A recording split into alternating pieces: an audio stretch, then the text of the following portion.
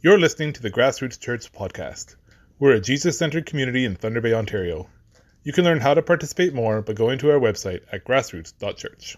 This morning, for those who are kind of visiting or new, is what we call Community Church Sunday.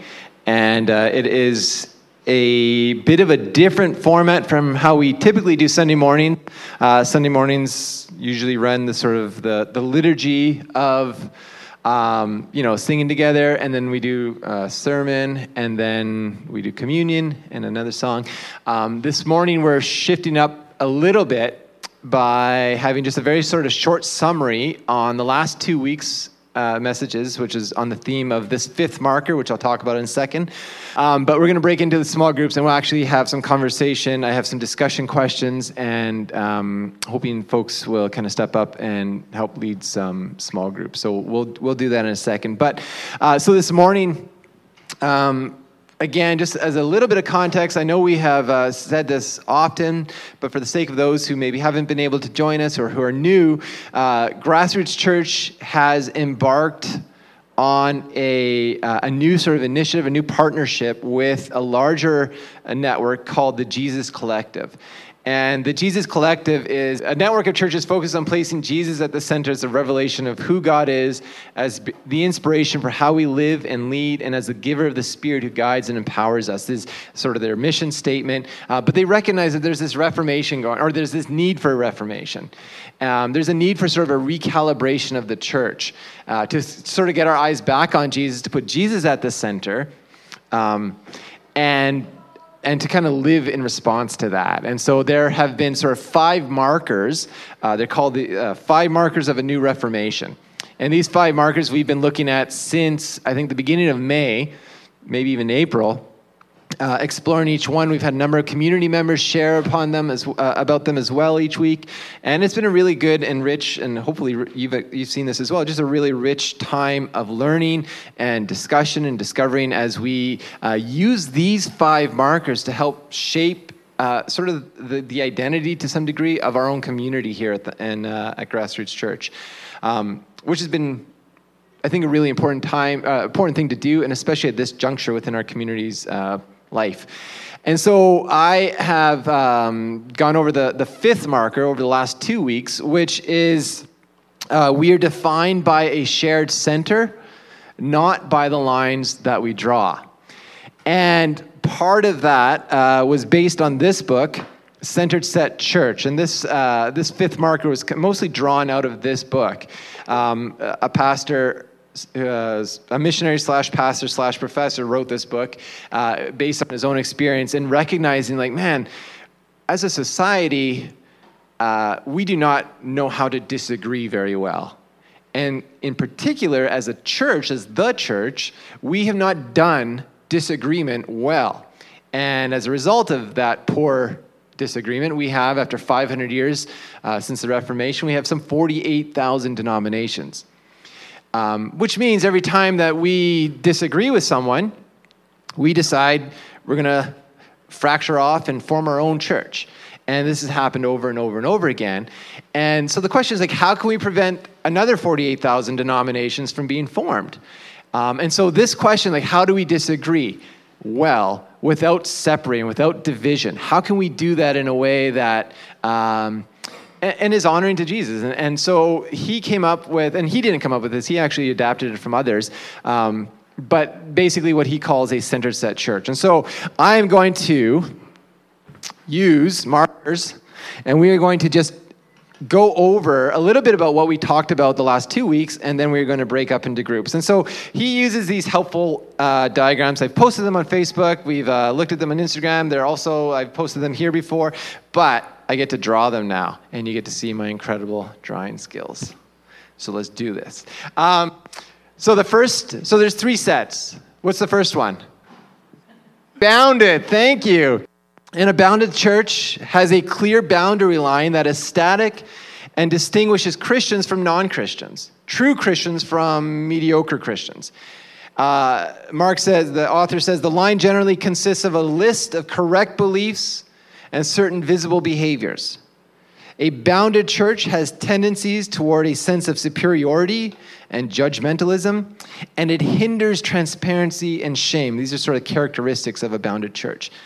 And most churches are bounded. To a very large degree, we're a bounded church.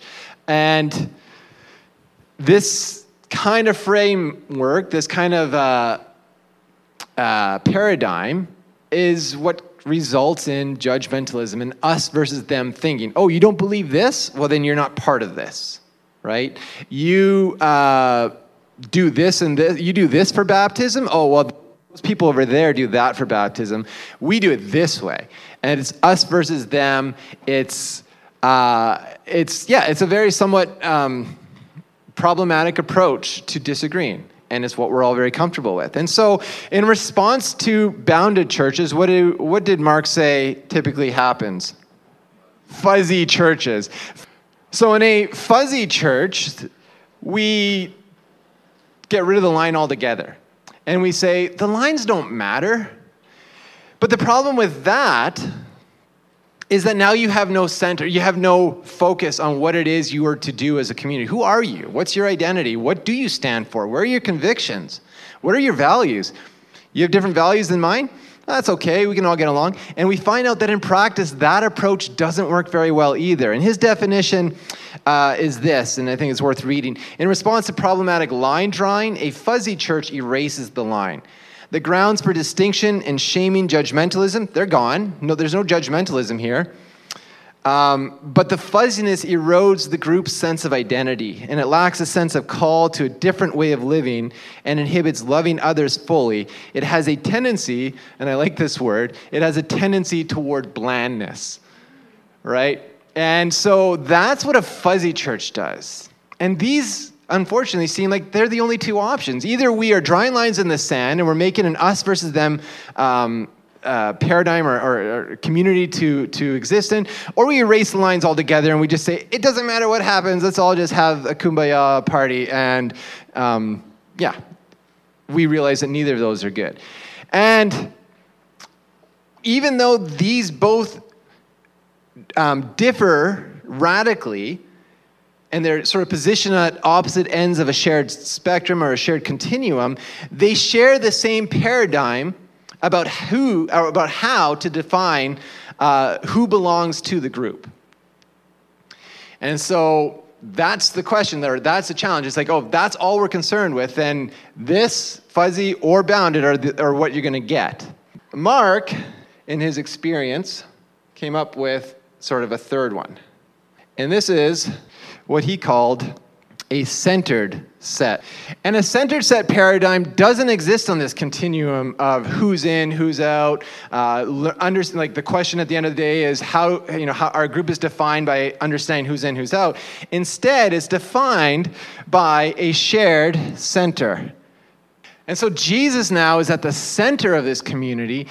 And a centered set church discerns who belongs to the group by observing people's relationship with the center, Jesus. So let me say that again. It discerns who belongs to the group. So there is an understanding of who's a part of this. But it's not based on these lines that we draw. It's based on who is moving toward Jesus, who is starting to practice in the way of Jesus, who is starting to love like Jesus, to have grace, to live this sacrificial sort of life that he demonstrates, especially through the cross. Who's doing that? Who's moving toward? Who recognizes their need for a Savior? Who goes beyond themselves and understands that they don't have what it takes and need Jesus.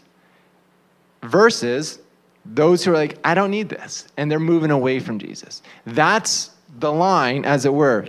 And as this diagram illustrates, the group includes all who are oriented toward the center. Their common direction brings unity. They don't agree on all the things. Absolutely not. There's still lots of discussion. But those things that they don't agree on are not enough to separate and to fragment. There is space to struggle, there's space to fail, because everyone recognizes that they are in a process. They are moving closer to the center. A centered approach remedies the problems of a bounded church that motivate a fuzzy church to blur boundaries, while also avoiding the negative fruit that grows out of a fuzzy approach. In the last couple of weeks, we've looked at what are the fruit of those two approaches. And we said that, especially within a grace or a bounded set, you have gracelessness, conditional acceptance. It's motivated by fear. There's a lack of transparency. There's a lack of empathy. There's a self-righteousness. And there is sort of a shallow ethical change that comes in each of us when we are consumed with an us versus them thinking. And so this is the model that I want us as a community to embrace. And it's not going to be easy. And one of the traits of a center-set church, and it needs to be said, is that it's messy, because it's not black and white thinking. It takes struggle, and it takes sort of a case-by-case example as we go through that stuff. And it's going to be hard, and there's going to be complications, and it's going to seem like there's contradictions along the way. And that's all part of being on a journey toward Jesus, and as a community and as individuals. And so the centered set values trajectory over position. Trajectory over position. Posture over position is how one author puts it. And then last week we looked at two metaphors to kind of help wrap this up and bring it home. We said, if you were to think about a soccer match or a soccer game, we said a bounded set, to help understand a bounded set. A bounded set would be a soccer team that is sort of part of a league. There is a registration form. There are tryouts. Some make it, some don't. There is a uniform that distinguishes who's on this team, who's not. And then, of course, there's an agreed-upon set of rules that you play by as well. That would be a bounded set. There's rules. There's all of these lines that determine this soccer team, this soccer league. This is a thing that exists. A fuzzy church, to carry on this metaphor, could be like, hey, we're going to get together around 3 or 4 or 5, whenever you get there, and we're going to play soccer. And then you get there, and actually it ends up being rugby, or it ends up being, volleyball. Or next week we're going to play, field hockey. That doesn't happen. But anyway, let's say it's whatever sport. And there's no real clarification. Like, how do we know who's included in this? Well, you show up, but if you're not really good, you might just sit on the sidelines. Depending on who says what. And there's no clarity as to who is a part of this. And so it can just become chaotic. And then what a center set church would look like in terms of a soccer metaphor, you know what, we're going to get together at 3 p.m. on Saturday and we're going to play soccer. And everyone's invited. And it's going to be a fun thing from 3 to 5 p.m. Your skill level doesn't matter. You're invited to play. We're going to divide you up into teams when you get there. We're going to just hang out and have a good time playing soccer. There's no qualification that says you have to be a part of this or you get to be a part of this if you do X and Y. Everyone's invited, right? And yet, they're there for a purpose. They exist for a purpose. And their purpose is to have fun and play soccer on Saturday afternoon at 3 p.m. And so we said if somebody comes there at 3 p.m. on Saturday and they pick up the ball and they start running with it, we would say, well, this isn't rugby. This isn't football. We're playing soccer. Please play soccer. Follow the rules. There are certain rules with this. You can't keep touching the ball with your hands.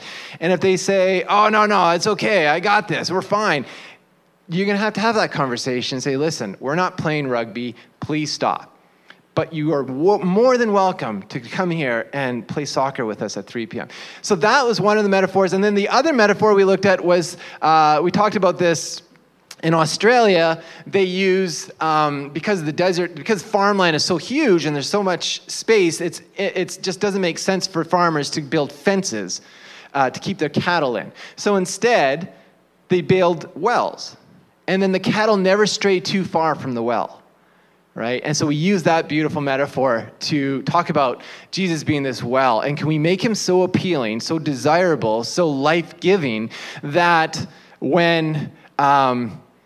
that there's just no need at all to have lines. There's no need to do that because people want to be near Jesus. People want to be drawn to Jesus. Amen? And as individuals in our workplaces and in our schools that we go to, and as a community, we present a Jesus that is so beautiful and so life-giving that the lines kind of just disappear naturally. and we don't have to think that way.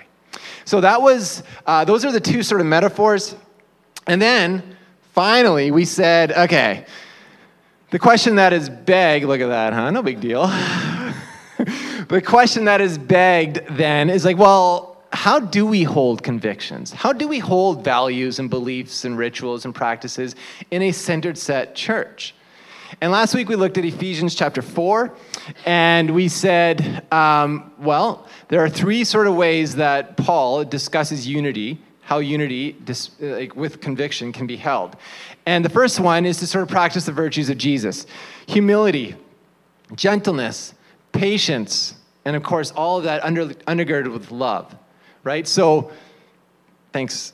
Always be humble and gentle, be patient with each other, making allowance for others' faults, recognizing that none of us have it all together. We're all on a journey.